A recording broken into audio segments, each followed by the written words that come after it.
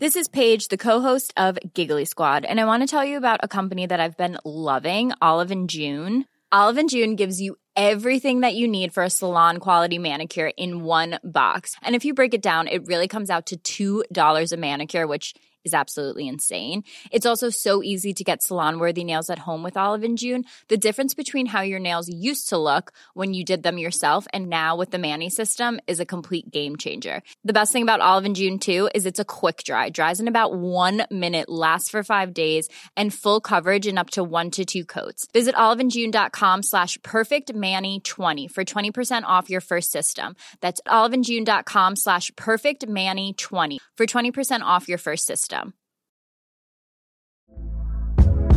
Hey there, it's Michelle Norris. I'm host of a podcast called Your Mama's Kitchen. When I travel, I'm usually looking for a way to find a taste of home when I'm not at home. And one of the things I love to do when I am at home is entertain. And Airbnb allows me to do that. When I was in California recently, I rented a house that had a great kitchen. And when we were sitting around the table, we're all thinking, we're in someone else's house. Someone could be in all of our homes as well.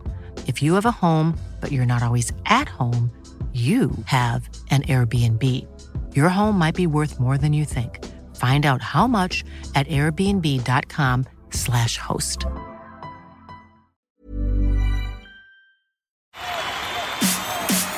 This is TalkSport Daily. Hello and welcome to another Andy Goldstein TalkSport Daily podcast with me, your host, Andy Goldstein. And we begin with Azeem Rafiq, who has been speaking about the racist abuse he received at Yorkshire Cricket Club in a DCMS select committee. He spoke about how difficult it had been coming forward with the allegations. I've got a bit of Karachi and a bit of Banza in me. I know that the pain that I went through for them few months, no one can ever put me through that pain again. I had an interview about my new business. I got asked a question and I got emotional. I said everything.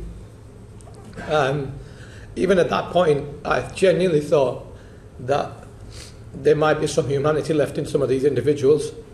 But no, it was. The initial response was, well, he's not talking about Yorkshire. He hasn't mentioned them. Then it was just all about discredit. I don't know how I've done it. I really don't. This process over the last 14 months has been difficult in a lot of ways. And Rafiq also said there is institutional racism in sport and not just cricket. It'd be difficult for me to compare, but I think cricket and professional sport in general, it's a lot worse than society. Again, the thing that I hear a lot is, yeah, but it's a societal problem.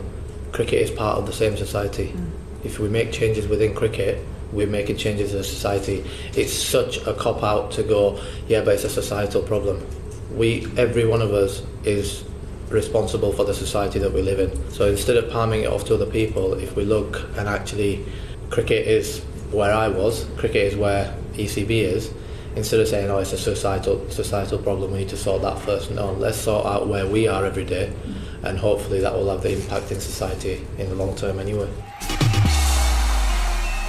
Rafiq also spoke about being forced to drink alcohol at 15 despite being a Muslim, how he was treated after the death of his son, and his former teammate Gary Balance using a derogatory term for people of colour. Kevin was something Gary used to describe everyone of colour in a very derogatory manner, whether that be publicly, whether that be within the dressing room, whether that be opposition. This is an open secret within the England dressing room. This is, anyone that's come across Gary would know that that's a phrase he used to describe people of colour. It was used in a derogatory manner all the time. Were you ever forced to drink alcohol before you were 18 by other people at the club? And how do you view the harassment you suffered for undertaking, answering the call for prayer? Yeah, look, my first instance of drinking, I actually got pinned down at my local cricket club, and red wine got poured down my throat. How old were you? 15. 15, you're a Muslim, 15. 15-year-old, I got literally down my throat. The player played for Yorkshire, played for Hampshire, and yeah, it was quite a experience. I didn't touch alcohol till about around 2012, and around that time I felt like I had to do that to fit in. Like I said, I regret that massively, but again, it has no bearings on the things that I was called, and really around the loss of my son, the sort of attitude of Andrew Gale, the coach, saying to me that I'm making it more than what it is before the loss. After the loss, hardly ever anyone saying, actually, mate, are you all right? Is your wife all right? It was all about, well, he raised bullying last year. Before he raises something big, let's get rid of him. Former Yorkshire chair Roger Hutton said under parliamentary privilege the now former CEO of the club, Mark Arthur, attempted to abandon the investigation. Ex-England fast bowler Steve Harmison wasn't surprised. They've handled it badly from start to finish. This young man's gone to his employees with a problem. Right from the very, very start, this stinks of the top end not wanting to listen to a young man who has had an issue with what's been going on in the club. There's a lot of individuals being brought into it, and some of it rightly so, some of it not rightly so, but it's actually farcical because this is disgusting the way this young boy's been treated right from the very top of Yorkshire County Cricket Club. And I literally, words fail me when I hear the chief executives tried to stop an investigation. That's shocking. On now to the former England batsman Mark Ramprakash, who praised Azeem Rafiq for the courage he showed at the hearing.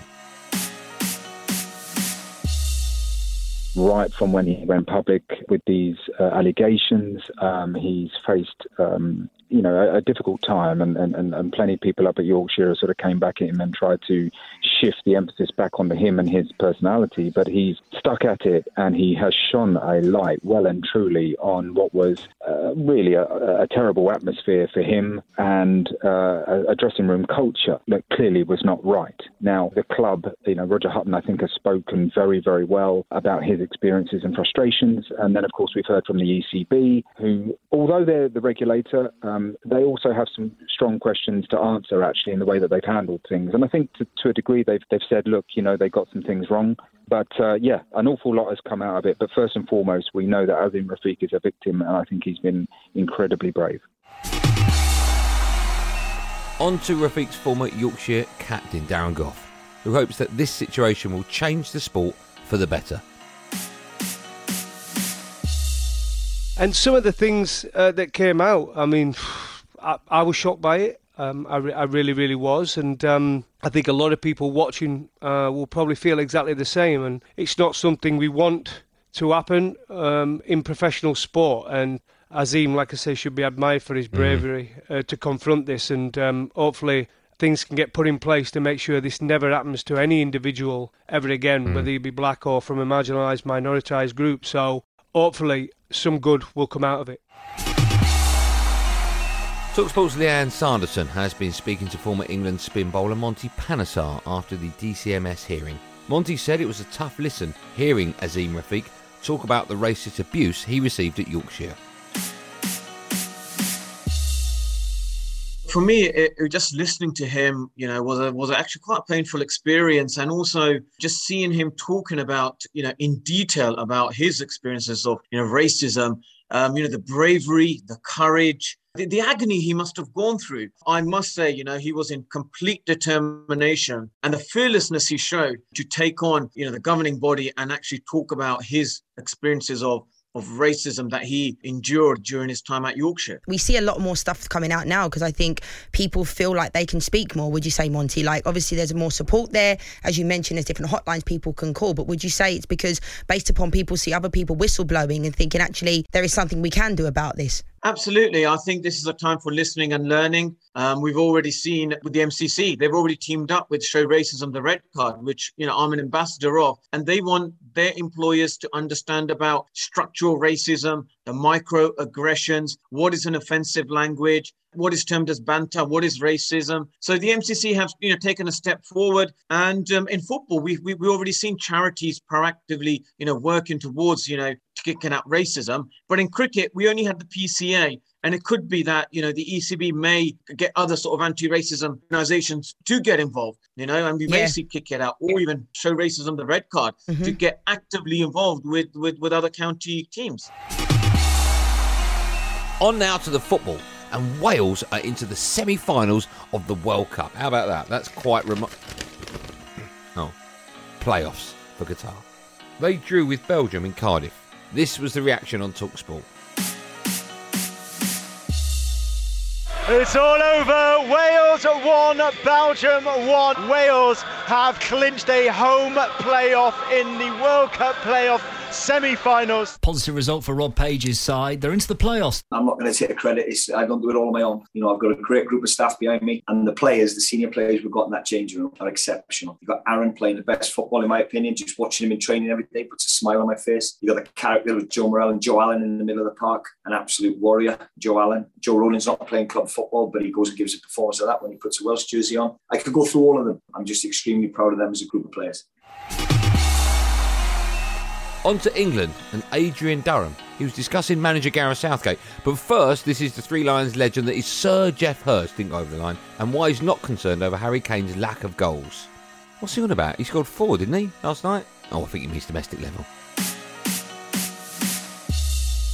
Kane dropping his shoulder, and he's walked it in, slides it into the bottom left-hand corner for his 4th. Somebody asked me prior to the game with his club form, do I worry about him? And I answered this at Wembley the other night. I don't worry about him at all. It's every striker goes through a spell, as we all know, where you have a lean spell at club and country. But his record, of course, now at 48 goals, is absolutely phenomenal. And I look at Gareth Southgate's man management of this England squad, and I can't see any issues whatsoever.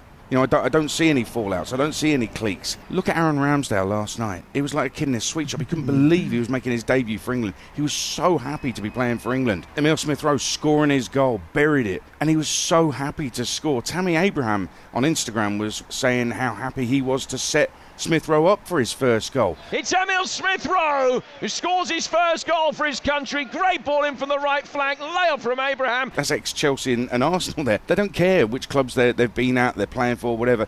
They're all in it together. They've all bought into it together, and I think that Gareth Southgate's got that thing going where they're all happy because they want to be on board with it. The results help, of course, and doing what they've done at the last 2 tournaments, it can only be a positive. But that man management, I think, from Gareth Southgate is massively underestimated by a lot of England fans. Southgate reports suggest ready to sign a 2-year extension, which would take him up to Euro 2024. Simon Jordan on TalkSport earlier this week said, I don't see a list of elite clubs queuing to sign him. I think he's managed to convince everybody that he's a fantastic elite international manager without actually winning anything and stealing defeat from the jaws of victory on 2 occasions. And yet we still buy into this philosophy, and he's about to be given potentially a job in a year's time, or now it would seem, with a £6 million salary. I don't quite get Simon Jordan's quotes, to be honest. I'm pretty sure Simon gave managers new contracts when they were still in contract. I don't know how often Simon let a contract run down before he employed a new manager, before he re-employed that manager. Probably never is the answer. He's swimming against the tide, I think, a little bit there. You're looking at planning for the future. Do the FA believe, after what Gareth has done, through the age groups, now with the senior England team, that he is creating the right pathway, the right coaching system, the right players, the right opportunities? Yes, is the answer.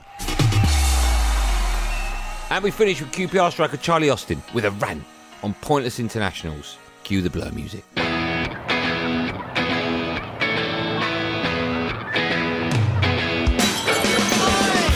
I get everyone's got to play how I do, but surely is there some kind of qualification to get to us? Because it's not fair. It's not fair on them. It's great for them, and they play against superstars that England produce in other countries. But do they really 10-0? You know what I mean? That's a training exercise. Like for Harry Kane, perfect. More goals, more on the tally. Perfect opportunity for Connor to get a cap. Do you know what I mean? Yep. But come on. Like if we talk about people getting caps, look at Aaron Ramsdale, played last night, made 1 save and punched the ball out from a corner.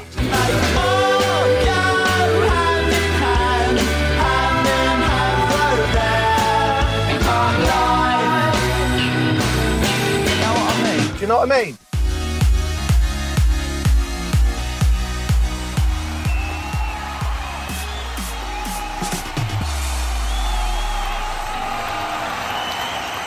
That's it, gang. Thanks for listening on the TalkSport app or wherever you get your podcast from. Don't forget, of course, to hit that subscribe button. I'm back on TalkSport today on Andy Goldstein's Drive Time Show. Alongside Darren Goff, that will be from 4 p.m. There will, of course, be another one of these Andy Goldstein TalkSport Daily podcasts out first thing in the morning. So do what you got to do to get it. Until then, thank you for listening. Have a lovely evening. And above all, be safe, everyone. Be safe.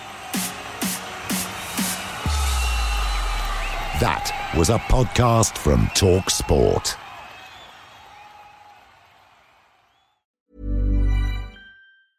Small details are big surfaces. Tight corners are odd shapes. Flat, rounded, textured, or tall. Whatever your next project, there's a spray paint pattern that's just right. Because Rust-Oleum's new Custom Spray 5-in-1 gives you control with 5 different spray patterns. So you can tackle nooks, crannies, edges, and curves without worrying about drips, runs, uneven coverage, or anything else. Custom Spray 5-in-1. Only from Rust-Oleum. Even when we're on a budget, we still deserve nice things. Quince is a place to scoop up stunning high-end goods for 50 to 80% less than similar brands. They have buttery soft cashmere sweaters starting at $50, luxurious Italian leather bags, and so much more. Plus, Quince only works with factories that use safe, ethical, and responsible manufacturing.